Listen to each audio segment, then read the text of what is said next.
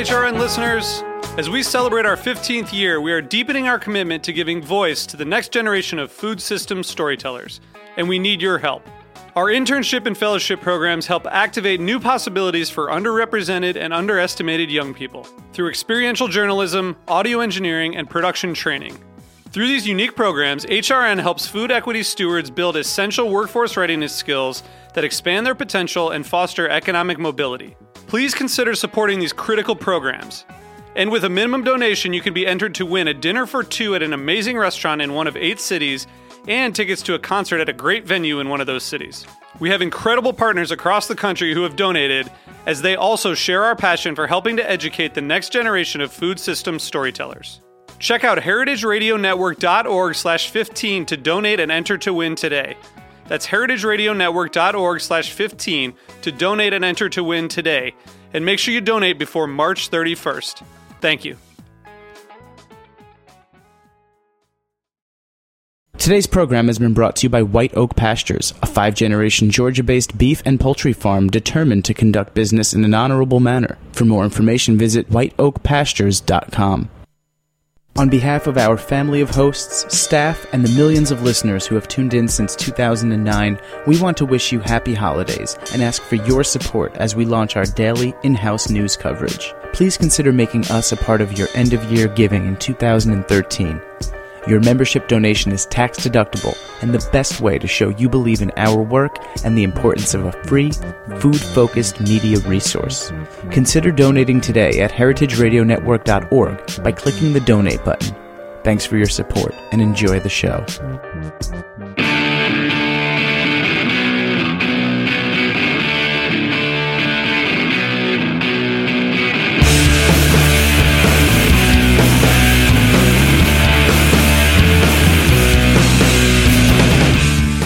Good afternoon and welcome to What Doesn't Kill You, Food Industry Insights with me, your host, Katie Kiefer. Sorry for the delay today. We got a little late start. We were celebrating the 199th episode of the Main Course, Patrick Barton's flagship show for the Heritage Radio Network, of which I once was a host. So today, folks, we have a really great guest and a really interesting topic. My guest today is Maureen Ogle, who is an historian.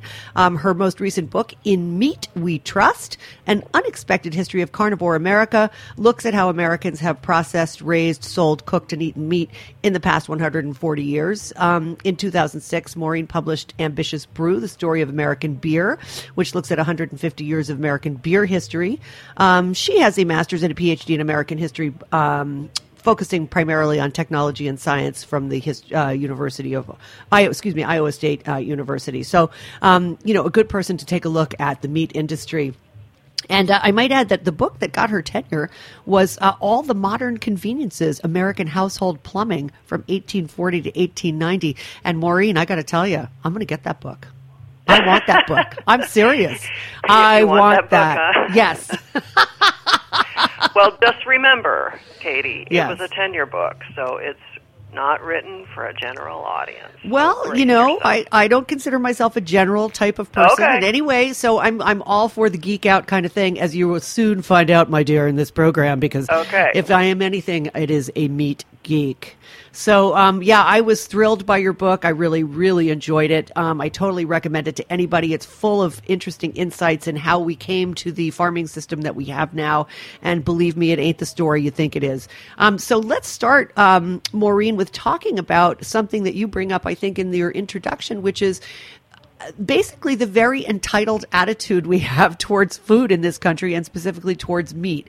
In other words, we think that meat should be cheap, and we pay less than any other country on the planet for it. And we scream when any price changes happen. And yet we seem to be, at this moment, deploring how we got there and how we raise meat now. So what's that all about? Tell us about our entitled attitude, because I really, really appreciated that aspect of the book, I have to say. Okay, so everybody settle in, because Katie and I are going to sit here for the next 5 hours. Yeah, geek out, man.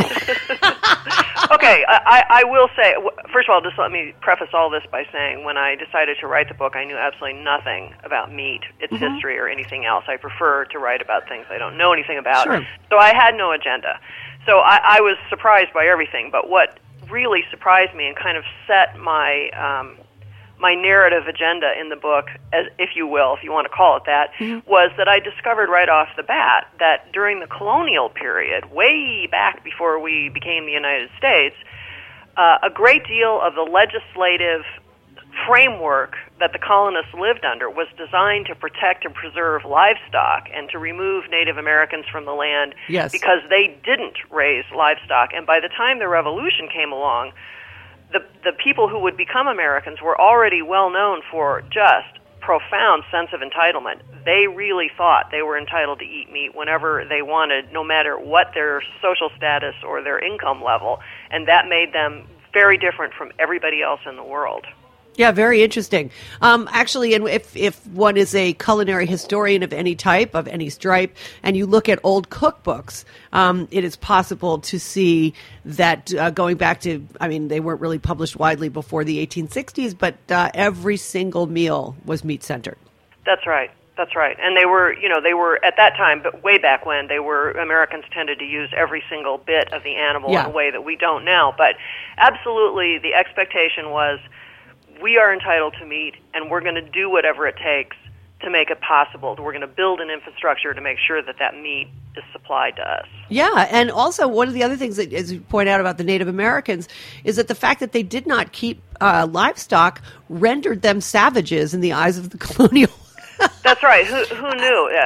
Native Americans on the eastern seaboard did not keep any domestic livestock at all. They had a few dogs. They ate primarily venison for meat. They ate other kinds of game, but in the eyes of these Europeans, anybody who didn't practice conventional livestock husbandry, William Bradford said, quite literally, they're not entitled to the land. It's ours to use. Oh, yeah, beautiful quote there. Very nice.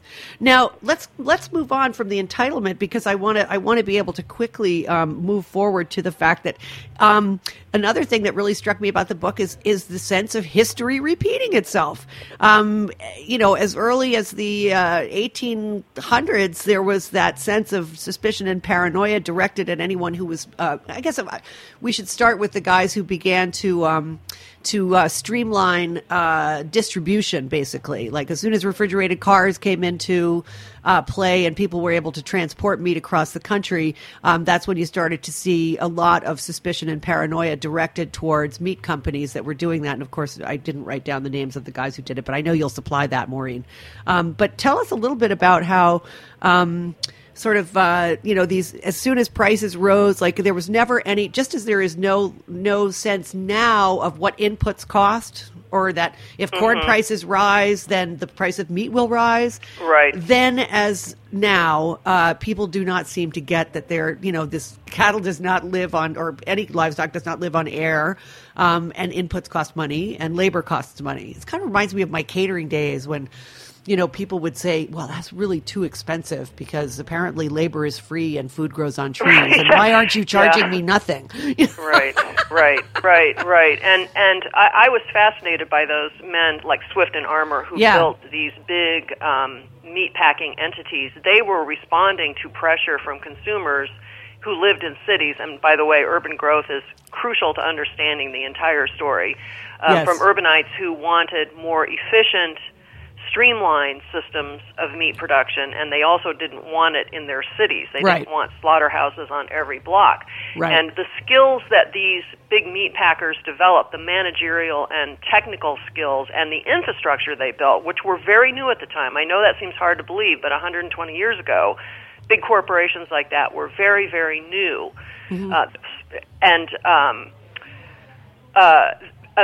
These meat packers very quickly used their technology and their managerial skills to also begin distributing other kinds of food, particularly moving fresh produce and fresh fruits from the West Coast to the urban East. And as a result, anything that went wrong with the food system, it didn't matter what. If prices were too high, if food seemed like it was being tainted, by God, those meat packers were to blame. Even if they had nothing to do with it, they just became the targets. Yeah, very interesting. In fact, to the point where there was legislation passed, and I can't remember the date of this, of course, but where they were no longer allowed to move any other product but meat. I mean, it was like That's right. They had earned the ire of the public to the point where Congress was actually passing legislation against them. I That's thought that was right. fascinating. Right around 1920. And what's really interesting about that story is that the legislation that is called the Consent Decree, which forbid them, for example, to own stockyards or even shares of stockyards, that was the compromise, because the original proposal was to simply nationalize, federalize the entire meat supply industry, if you can imagine such a thing. That was what was on the table. Well, but at a certain point, I do kind of wonder about what would have happened, because the way the system has evolved and sort of the issues of monopolies are just as relevant now as they were then. I mean, I didn't really notice this in the book, and I may have missed it, and forgive me if I did, but one thing that I didn't see addressed really was the consolidation of packers and the whole sort of issue around vertical integration and how many packers are now getting into the business of raising cattle just as they did then. And that seems to be going forward in a way that is definitely having an impact on smaller entities. That's right, but actually the last 3 chapters pay a lot of heed to why we have this vertical integration and what's the whole deal with that, and then of course the backlash, this business that we should eat local, eat organic, blah blah blah. Right. So it is in there, and during the 1970s there was a perceived global famine with all kinds of economic upheaval. If you're old enough to have lived during the 70s, you remember exactly what I was talking about, and that is the point at which many large corporations, as one analyst put it, agriculture is the new IBM, and that's the point that corporations begin to move in order to reduce consumer costs and to supply a global market, which I might add, meatpacking has been globally oriented since the colonial period. Yes. But what those corporate farmers did was build on things like the use of antibiotics and confinement that family farmers had pioneered during the 1940s and 1950s. That this idea that somehow corporations are to blame for every single thing that happens on the planet, I just think is not only misguided, but it really sort of blocks our way to moving toward any substantive change. Because if you're going to blame corporations, then the rest of us are witless dupes. Well, we are witless dupes, but Well, maybe you are, but, man. I'm not. I refuse. No, I think that there is a lot of sense within the meat industry that consumers basically are witless dupes and that cannot possibly understand the complexities of their business, et cetera, et cetera. So, and to a certain extent, I believe that many people, because they choose to be witless dupes, are witless dupes. And let's face it, that is a fact. But I want to come back just for a second to your original point here, which is that, and this was what I have to say really struck me probably the most forcefully about this book, is that it wasn't a great cabal on the part of corporations like Tyson, Cargill, Smithfield to develop what we call factory farming or confined intensive feeding operations or whatever. It was literally a labor shortage during World War II. So can you expand a little bit on that? Because that really did blow my mind. Yeah, well, it kind of blew mine, too, because, while I was 7 years I was writing this book, people kept saying, but corporations cost everything.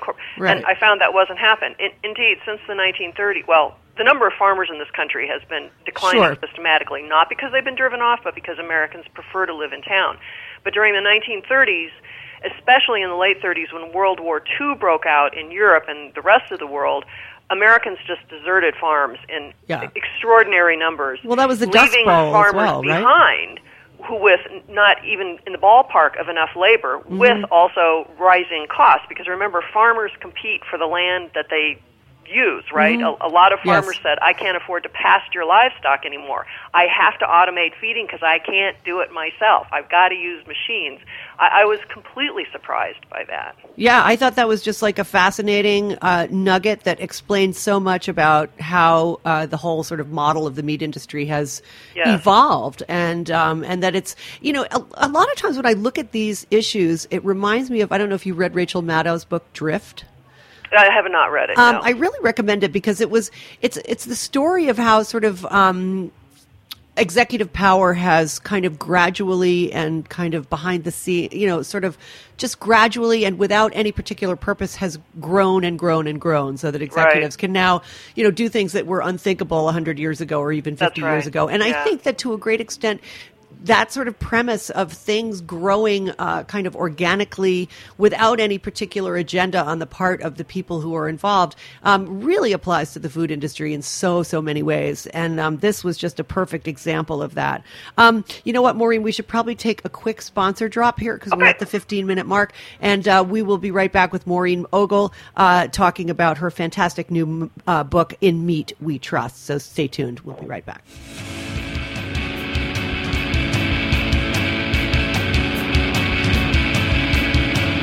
White Oak Pastures is the only farm in the United States that has its own USDA-inspected red meat abattoir or slaughterhouse and its own USDA-inspected poultry abattoir or slaughterhouse. We partner with Whole Foods to deliver our high-quality meat and poultry from Miami, Florida, all the way to Princeton, New Jersey.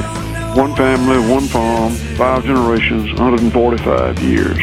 Full circle return to sustainable land stewardship and humane animal stockmanship.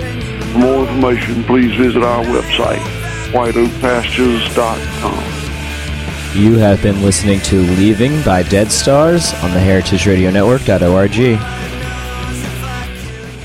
And we are back. This is What Doesn't Kill You, Food Industry Insights with me, your host, Katie Kiefer. And talking with me today is Maureen Ogle, the author of In Meat We Trust, a fascinating new biography, a history of the meat industry.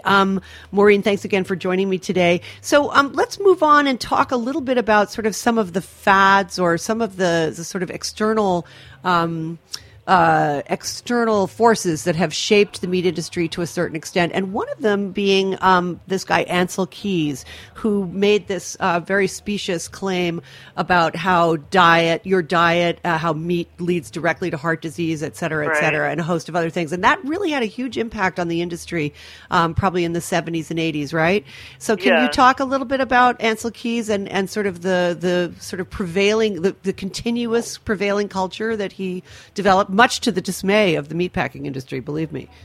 Yeah, right after, there really wasn't a heart disease industry of the sort we have now until after World War II, when someone came up with there seemed to be a heart disease epidemic in the United States. And based on pretty much no evidence at all, various experts concluded it was because Americans ate a rich diet, particularly one heavy in meat. And Ancel Keys, who actually developed K rations for the U.S. military during World War II and did an important study of the effects of starvation during torture, if you can imagine such a thing. That must have been fun. Took that sort of, heart disease is caused by X and eating meat will cause X, and just jumped on it. And he was one of these guys who really, really understood how to use the media, and he just was able to grab media's attention. As I think most people know, most journalists are not experts in the fields they cover, so they have to rely on experts. And Keys was one of those guys who was,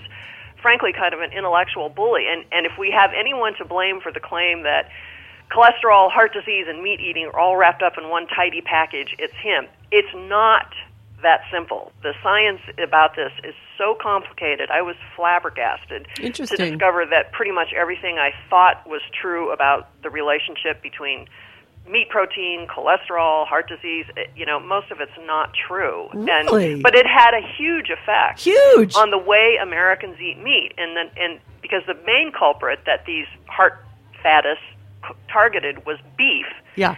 And beef consumption in this country plunged. It had always been the number one meat protein, but starting in the late 1970s, Americans just gave up on meat for all intents and purposes and instead switched to chicken because chicken is lower in saturated fat. And that is the moment at which poultry began its great climb toward the crown, the throne of our number one meat. We call it the king of birds, baby. It's the king of birds. Yeah.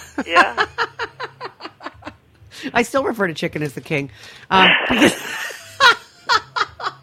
no, but it really is. I mean, it is what and to be honest with you, I find, I don't know why this is, and perhaps it's my age, whatever, but my interest in sort of red meats is declining as I get older, and yet somehow I can still stomach chicken. Go figure. I'm a card-carrying carnivore. Let me tell you, I love my meats, but isn't. It could be a factor of aging, because I'm here to tell you, I'm sure I'm a lot older than you. No, I don't think so. Us old peoples eat lot less food than we did when we were young. I still eat a ton of food because I exercise a lot, but I mean, yes. I do too, but I can't eat like I'm 30. No, definitely not. Well, I try not to anyway. But then there were two other guys who had a really big impact on the meat industry and sort of the fad of not eating meat or conflating meat with disease, et cetera. And that is, of course, Ralph Nader and right. Jim Hightower. So let's talk a little bit about their about their impact and Hard Times, Hard Tomato, that book that came, Hightower's book, and right. standardizing, inspection, et cetera, food safety, all of those things that, I mean, I have to say, I've been to a few slaughterhouses, Maureen. I mean, yeah, food safety and inspection. I mean, we really need that stuff. We really, really need more, not less. People on the line, Yeah, But let's talk a little bit about the impact that they had, because that too was a real body blow to the meat industry and particularly the cattle industry, which is my personal favorite amongst the three because they've gone the farthest in improving their standards, in my opinion. Right. I did not know anything about the whole food debate when I started the book. That's how completely ignorant I was. But of course, I became aware that there is this ferocious debate over our allegedly broken food system. So I knew, by the time I got to that point chronologically, I knew that the last couple of chapters of the book were going to have to address where the heck does local organic, where did that come from? So I had to set out to find the history of that, and I did track it back to Nader. Nader had a profound influence, which I was aware of because he's not that much older than me. I really am old, and he also, although much of his work was aimed at corporations, what he called secret governments, he also influenced a whole group of people he sure did. Who were interested in rural reform, including people like Jim Hightower. And that was where the campaign against so-called corporate farmers began to take shape, just at the very moment when corporations were only just starting to show up. And yes, over a long period of time, that argument against corporate control of agriculture, against big food, big ag, big meat, gradually took shape and developed into an infrastructure of its own. These people got their own place at the table at the USDA and the FDA. And if you want to track the whole eat locally thing, don't look at Alice Waters. I was pretty sure Alice Waters had nothing to do with it. You really got to look toward, Nader acolytes working in the rural areas and also working to try to defeat urban poverty and urban hunger during the 1970s and 1980s. Well, those were my coming-of-age decades, because I actually am your age, probably. Okay. Well, now I'm upset because you sound younger. So. No, not at all. That's because I'm really, really immature, Maureen. I'm sorry. Okay. So don't worry. In fact, I took one of those just as an aside. I told you I digress all the time. But I took so one of my friends had posted on Facebook, like, what's your real age? Okay, mine is 19. All right? Just saying. Ooh, so, no, not really. It's actually quite accurate. Yes, it may be scary because I am a parent and it's probably not that great, but yeah, but it's correct. I am 19. Going on 58. So that era of the 70s and 80s when organic and when health food stores, remember? I mean, like you and I remember that, health food stores. It was before Whole Foods. Like Whole Foods was not even like something you could even imagine that there would be a whole grocery store full of natural products or whatever. Right. It was like, that's what, and it was all about, grains and sort of muddy looking foods and no meat and all that kind of stuff. It was so depressing. I mean, I also started to learn how to cook in the 80s. And so, yeah, it was really like a bummer. Like I'm not going there. But I did recognize that this was kind of a result of really sort of the activist outlook, which I grew up with, which included not just food, but also, anti-war protests, anti-nuclear protests. I mean, there was a lot of protesting going on in that era, right? And I feel like that was part of what you're talking about, of this kind of paradigm shift of bringing in that local. It was kind of the logical extension of that. And so what I want to do in the next few minutes is talk about, the local locavore concept, which, certainly has a lot of appealing qualities to it, and the completely unrealistic and pie-in-the-sky mentality that it also reflects about feeding people, like a huge population that is going to grow to 9 billion by 2050. So one of the biggest sort of things or things that drive me in doing this radio work is how do we marry the idea behind sort of the locavore movement or the good food movement or whatever you want to call it, and the realities of industrialized production, which we simply cannot just discard because we don't like the way they're doing it. So what do you see as the next step? Like, how do you think consumers can influence food? Do you think consumers care enough to really make those kinds of influential decisions? Where's, after doing 7 years of research on this, where do you see it all going?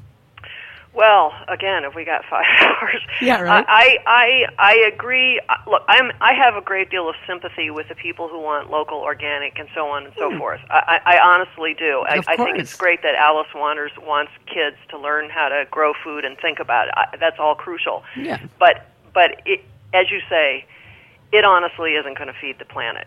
And my take is. Let me just address another. I think the mass of consumers in this country don't have an opinion one way or another. I've often tried this experiment. If I'm at a party or something, I'll ask people if they're a locavore, and mostly I just get blank stares. Sure. What's a locavore? Mm-hmm. So I think that the whole Pollen-esque Alice Waters thing is they're very well organized people. There's a zillion organizations that underpin that the food system is broken theory and, protest and crusade. Yeah. But I think that right now, statistically, they're a minority.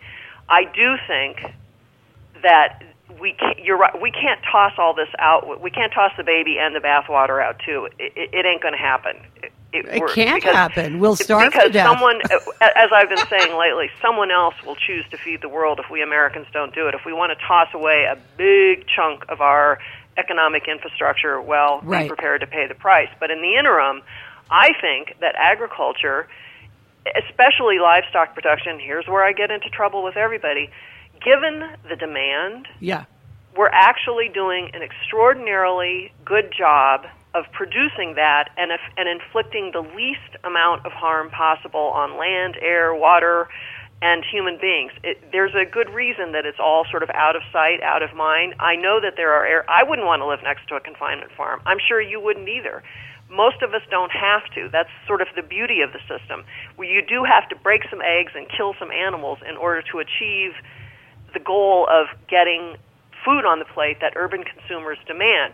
I personally think that people, instead of saying, man, let's open another farmer's market, my attitude is agriculture has historically been, for human beings, the area of our greatest creativity.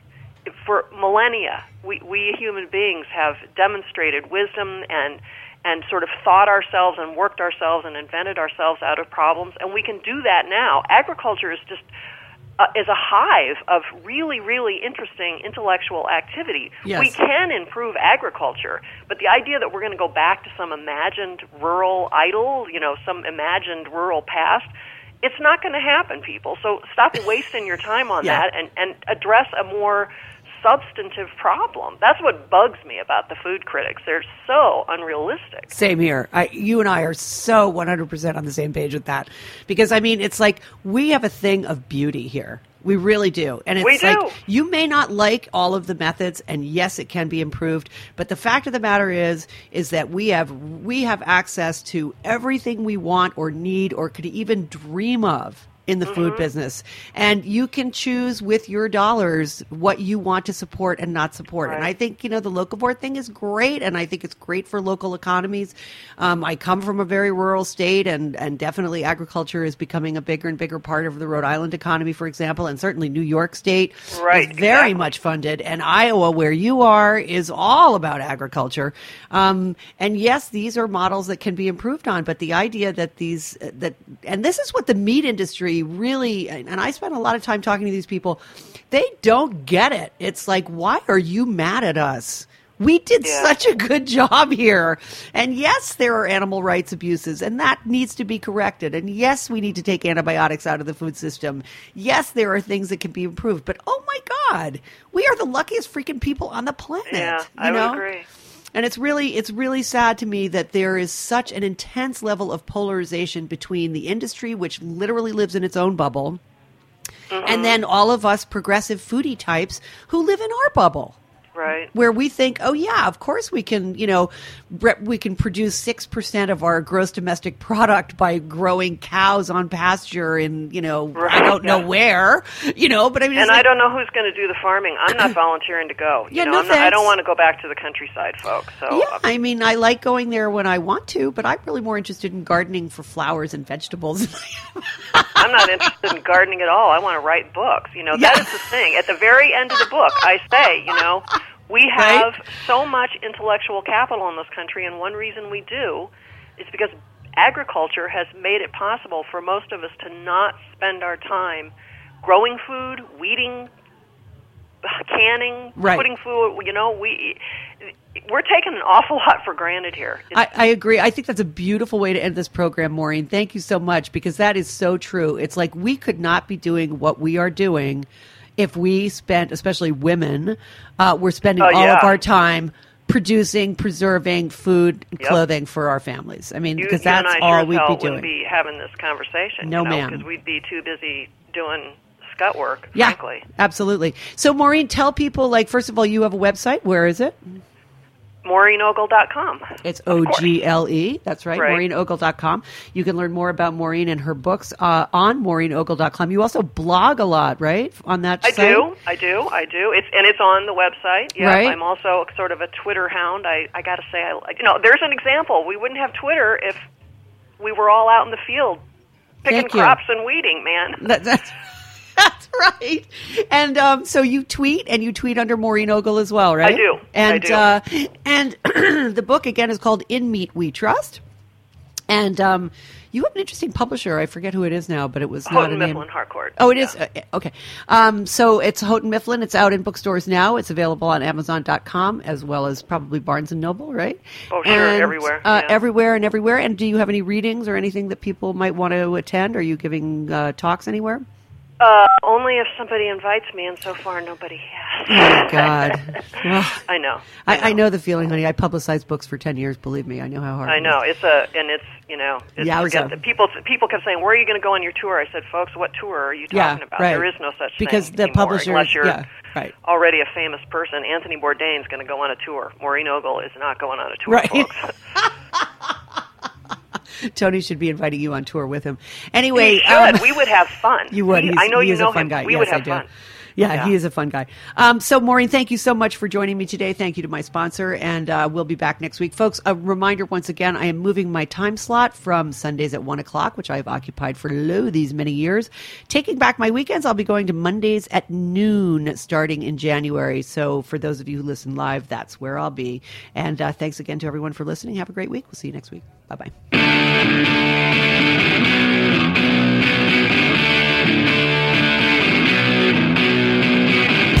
Thanks for listening to this program on heritageradionetwork.org.